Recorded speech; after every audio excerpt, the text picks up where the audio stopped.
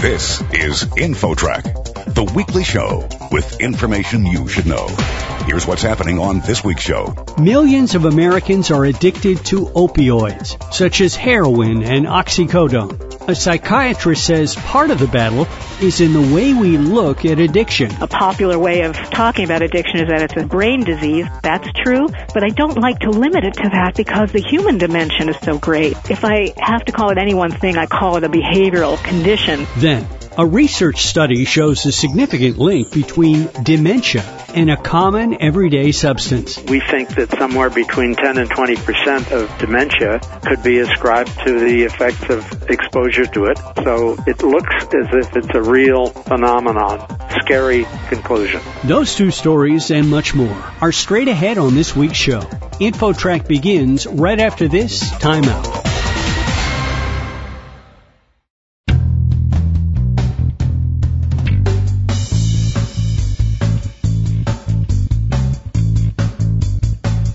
InfoTrack, the weekly show with information you should know. Here's your host, Chris Whitting. It's estimated that over 2 million Americans are addicted to opioids, drugs that include heroin, fentanyl, and oxycodone. What can be done to deal with this situation? Here to discuss this is Sally Satel, a psychiatrist and resident scholar at the American Enterprise Institute. Dr. Satel, welcome to InfoTrack. Thanks for having me. Those addicted to opioids are in the grip of one of these very powerful drugs. What options are there today for breaking an addiction like this? Well, there are lots of approaches. As you know, in general, drug policy tends to gravitate around two general approaches, and one has been traditionally called supply reduction, and the other is called demand reduction. So supply reduction is basically trying to make the drugs less available, and that can involve interdiction if we're talking about trafficking and heroin or other drugs that are brought in from overseas, or in this case, Mexico, and also law enforcement.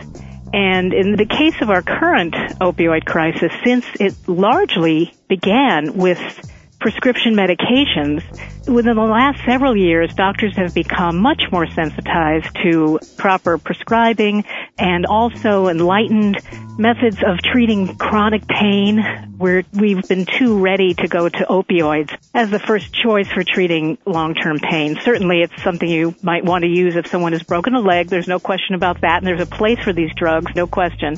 But there are other non-addicting medications to use and other kinds of strategies that can bring significant relief. And many of the illicit sources of these drugs have been shut down. Yes.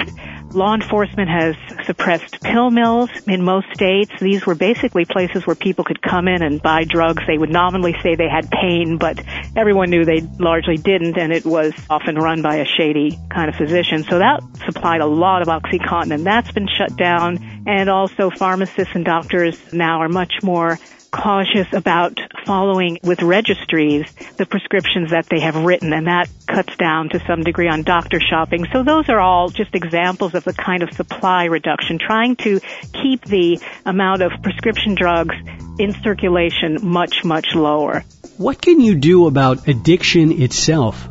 That gets us into the realm of what would be called demand reduction, which is essentially to suppress the desire to use these drugs, whether they're prescription drugs that are abused, and now increasingly since around 2009, 2010, heroin, and now with the availability of fentanyl, which is a very, very powerful opioid. We've gotten many overdoses from this as well. You have treated heroin addicts in your practice, correct? Yeah, I work in a methadone clinic, and, a lot of times people hear the word methadone, and, which has been around since the 60s, and it's an excellent standby treatment. It's called a substitution therapy. Methadone itself is an opioid. It is addicting if you take it long term, and you will experience withdrawal if you discontinue it abruptly. But when you're already addicted to an opioid, The idea is to replace it with a controlled medication, and methadone is certainly a medication, that you take once a day, you know its purity, and you take it in doses that are enough to suppress withdrawal, but not enough to suppress any kind of functioning. So our patients, many of them come in at 6 in the morning, drink it, and then go to work. And frankly, when you do well in the clinic, which is a pretty tightly supervised clinic, and the DEA is very concerned about methadone diversion, you do well in the clinic, and you can progress to the point where you take home a 30-day supply, which is frankly no different than going to a doctor and getting a month's worth of prescriptions. Their lives are in such chaos that this provides some element of structure. They see counselors. We do take urine tests, but it's not to punish people with the results. It's to realize that, they need more intervention. But methadone is a good medication, and it's certainly still used. There's another much more popular medication now that I'm sure you've heard of called buprenorphine or Suboxone, which is also a replacement medication. But unlike methadone, it's less dangerous if one were to overdose on it. And you can get that from a doctor. You don't have to go to a special methadone clinic. Any doctor is technically able to prescribe it as long as he or she has taken an 8-hour course and gotten what's called a waiver from the federal government. We're talking on InfoTrack with Sally Satel, a psychiatrist and resident scholar at the American Enterprise Institute. Do you consider addiction a medical problem, a psychological problem, a social problem, or is it all of those? My answer was going to be yes. It's all those problems. A popular way of talking about addiction is that it's a brain disease. I personally don't favor that because I think that's just one part of it. Of course, drugs affect the brain and the circuitry of our brains. Why else would we take them? So there's no question about that.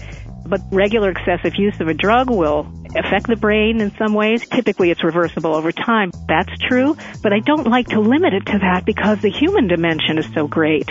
So if I have to call it any one thing, I call it a behavioral condition because just giving people these medications, which again is the kind of thing you tend to think of when you think disease. There must be a medication. So yes, these medications help, but what they help do is suppress withdrawal, and to some extent they suppress craving, and that's very helpful to stabilize someone. But then there are a whole other host of issues to take care of, which is sometimes a criminal record, sometimes a woman's children have been taken away, job problems, family problems, and then the ultimate consideration, which is why people turn to these drugs in the first place.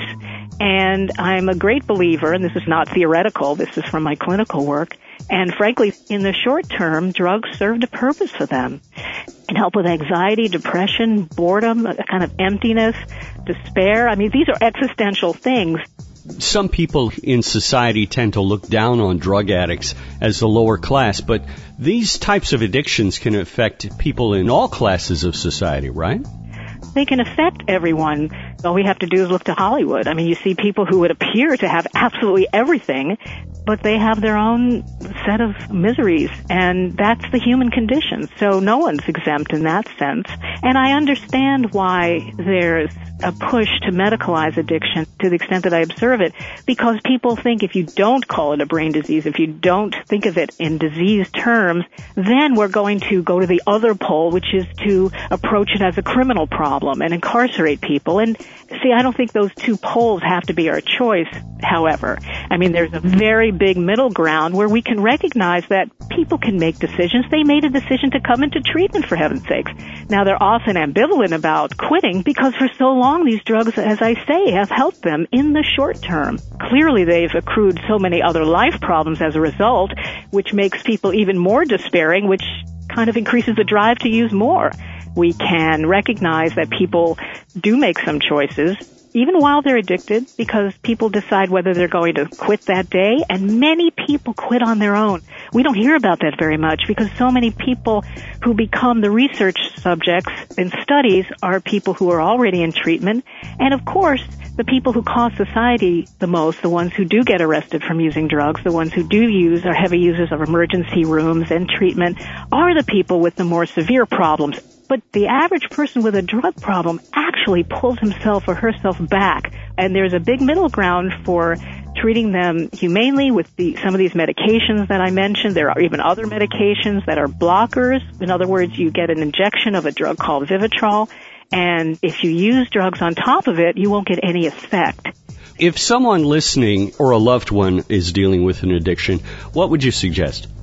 I would just type in literally addiction help, but it's interesting you mentioned that because I was just talking to people in Kentucky, and that state, I'm sure it's not the only one, but they are an example of a very progressive state as far as the problem goes. They have a website, and people can be referred to all kinds of treatment options from there. There's not just one. Not everyone has to go inpatient, can deal with a lot of problems on an outpatient basis. But there still is a bed shortage or a treatment slot shortage. That is a big, big problem. And that's frankly probably what the feds can do best, is provide money for treatment. Sally Satel, a psychiatrist and resident scholar at the American Enterprise Institute. Dr. Satel, that was a lot of great information. We appreciate it. Thanks for joining us today. Thank you. Next, a common substance may trigger dementia. The eye-opening story, coming up. Stick around. There's more InfoTrack straight ahead.